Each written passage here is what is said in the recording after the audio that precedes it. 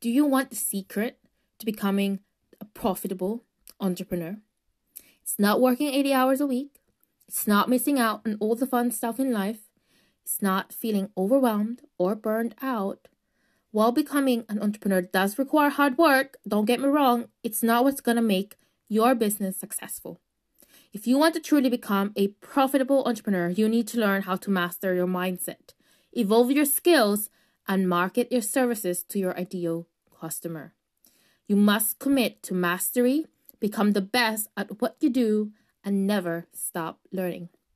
Becoming a profitable entrepreneur is 100% possible, and I will teach you how in my free 5-day workshop, Profitable Entrepreneur.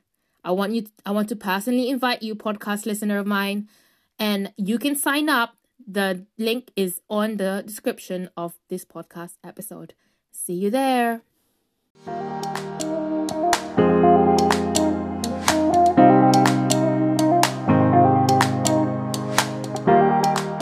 This is How She Owns It, a podcast dedicated to female entrepreneurs and those visionaries who left their 9-to-5 to own their time, their finances, and their joy in life by building their own businesses.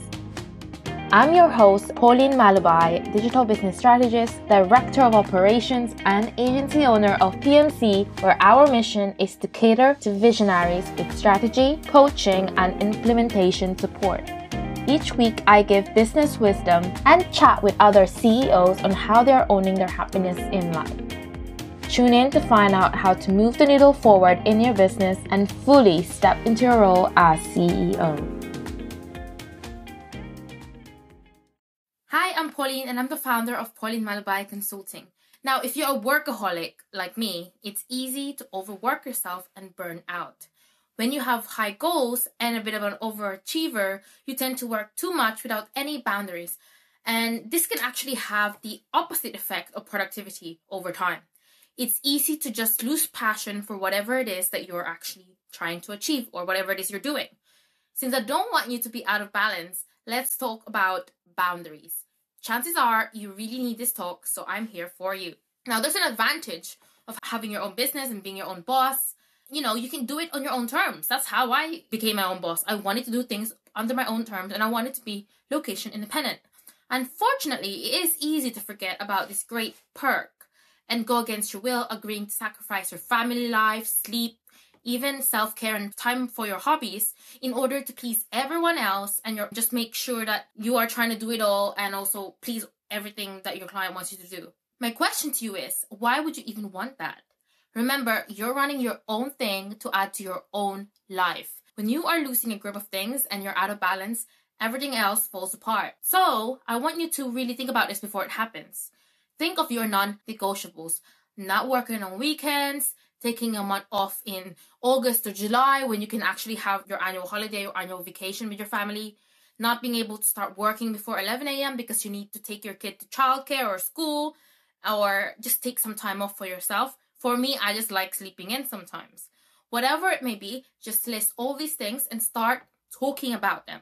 You may be afraid to establish these boundaries and come off too harsh, but trust me, people will actually not care that much. In fact, if you're upfront with everything you do and what people can expect from you, it seems like your life is together and people will actually respect you more.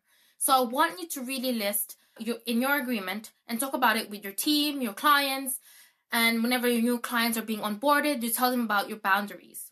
Your clients and everyone else should know that something's wrong if they can schedule a meeting with you or expect work done in some of those times you're saying you're not working.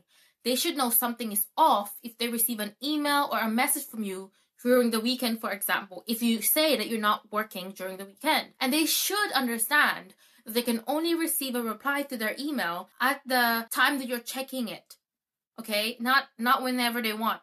Same goes the other way around. You need to know your team's and your client's boundaries as well. So make sure that you are fully aware and this conversation happens quite early in your relationship. Maybe they've never even given it that much of a thought. So it's good that you actually come forward and try to make everything work for all parties in the long run. It goes without saying, but remember, if you want others to take your boundaries seriously, then you need to follow and be respectful of other people's boundaries as well.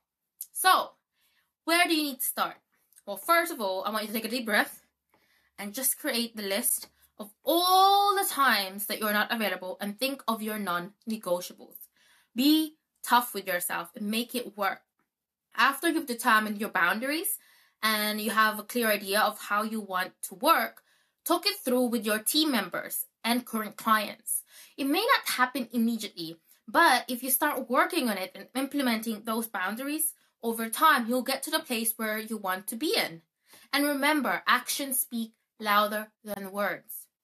If you've established that you don't work on weekends, then don't do it, okay? Simple as that. If people still see you working each Saturday and Sunday, nothing will change. Okay, so another thing that may help is to talk about these boundaries with your family or friends.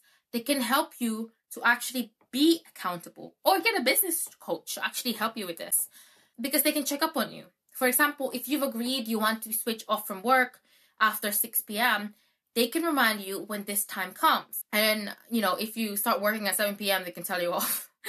What are some of the boundaries that you want to, introduce into your life? This is also something that can be kind of a vision board, your vision board boundaries kind of thing, where you can think of other boundaries that it's not yet reality, but you'd like to in the future. So let me know. Slide into my DMs. Let me know what kind of boundaries you've set for yourself and for your business. Don't forget to connect with me on social media. I can be found on Instagram at CEO Pauline Malubai and Pauline Malubai on LinkedIn. Also, be sure to check out the latest podcast episode of How She Owns It, where I interview CEOs to give you the best tips to move the needle forward in your business. Thank you for listening to an episode of How She Owns It, and I want you to remember that you are a remarkable visionary, and go forth and confidently own your time, your wealth, and your joy in life.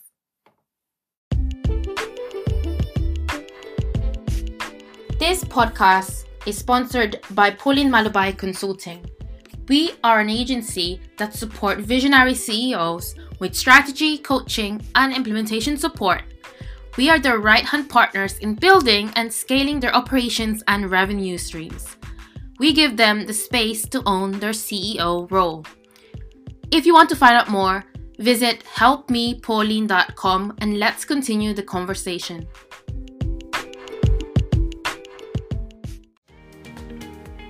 Hey friends, hope you enjoyed this episode of How She Owns It.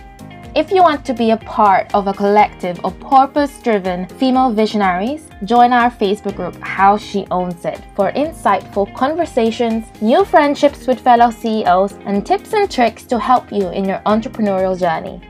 Running, building, and scaling a business is hard work, so give yourself credit for owning your definition of success. Now go out and help someone else by subscribing, sharing, and passing this episode on. Give us a review and don't be shy to connect with me on my socials. I can be found at CEO Pauline Malubai. See you in the next one.